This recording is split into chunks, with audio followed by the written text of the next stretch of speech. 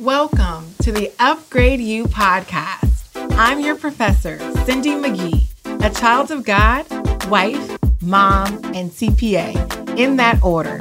Here to share lessons learned on my journey from side hustle pro to seven-figure CEO. I'm on a mission to help more women entrepreneurs propel their business into a millionaire success story.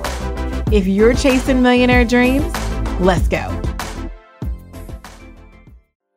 It's Cindy McGee, your professor, back sharing lessons learned on my entrepreneurial journey.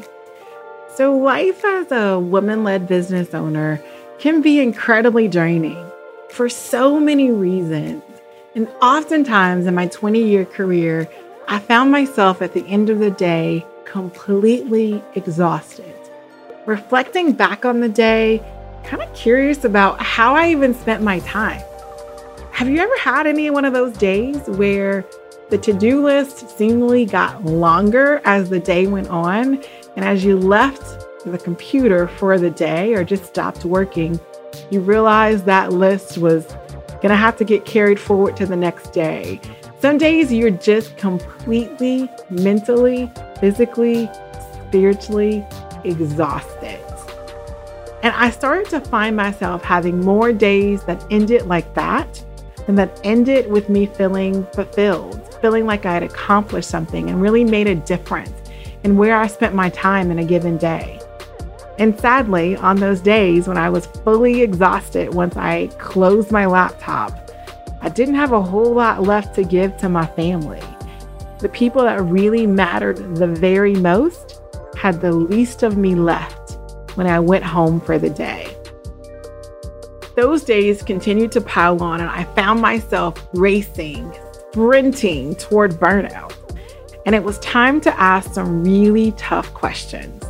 And oftentimes when I speak with entrepreneurs, especially women, I find them in that same position, racing, sprinting toward burnout, finding themselves doing work that at the end of the day, they're not quite sure what they got accomplished and not quite sure if it really mattered.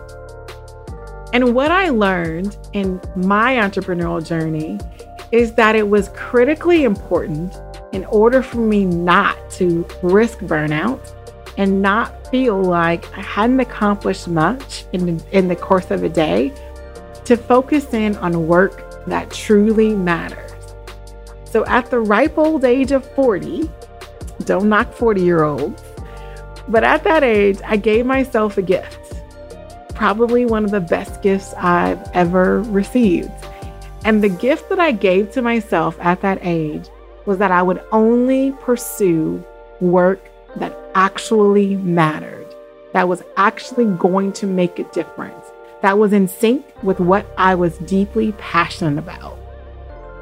Now, I wish this epiphany of sorts would have come to me at a much earlier age. And it's partly what inspires me to share my journey through this podcast, is because I hope others will receive this gift and give it to themselves much earlier than I did. But no matter the age, no matter the timing of when this gift is given to you, I hope that you will recognize the importance of doing work that really, truly matters.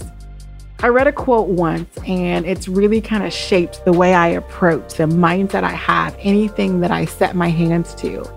And it said, doing work that doesn't matter creates stress, but doing work that truly matters creates passion.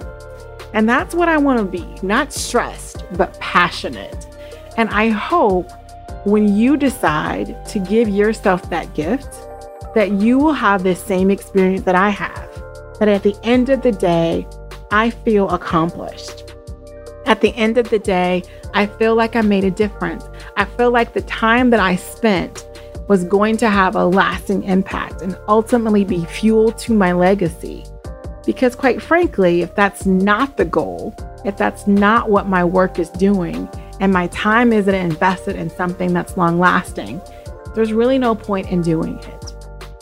So given that, I realize it's critically important that everything I do meets a certain standard, passes a set test to determine if it's worthwhile an investment of my time, or if I simply need to pass and let someone else do it that's going to be passionate about that work.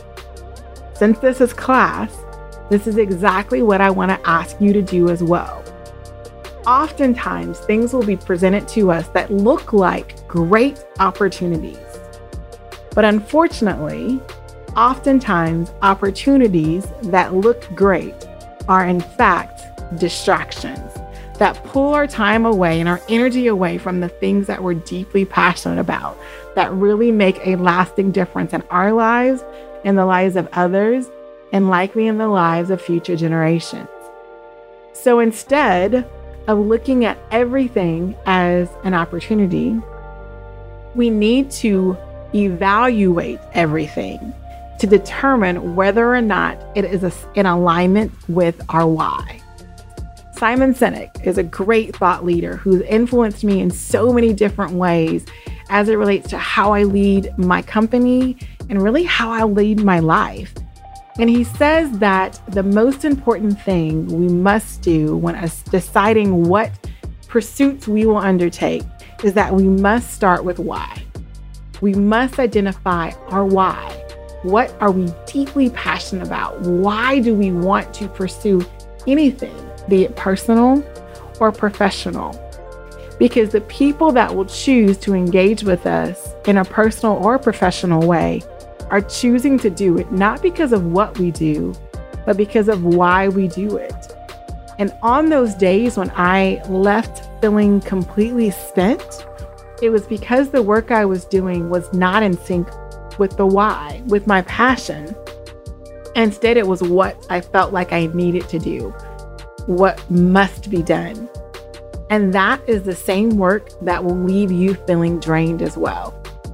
So rather than look at opportunities as things that need to be done, we should vet everything against our why, against the purpose that we have established.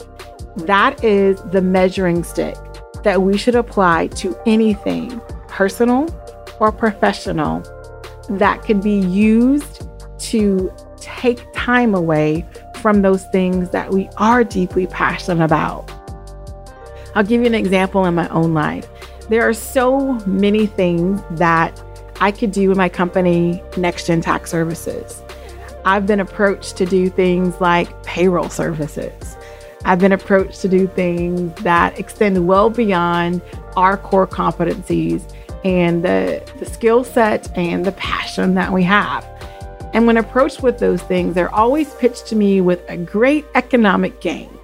There's always this fantastic upside from a financial perspective. And oftentimes I'm tempted to look into, well, let me see if I could make that work.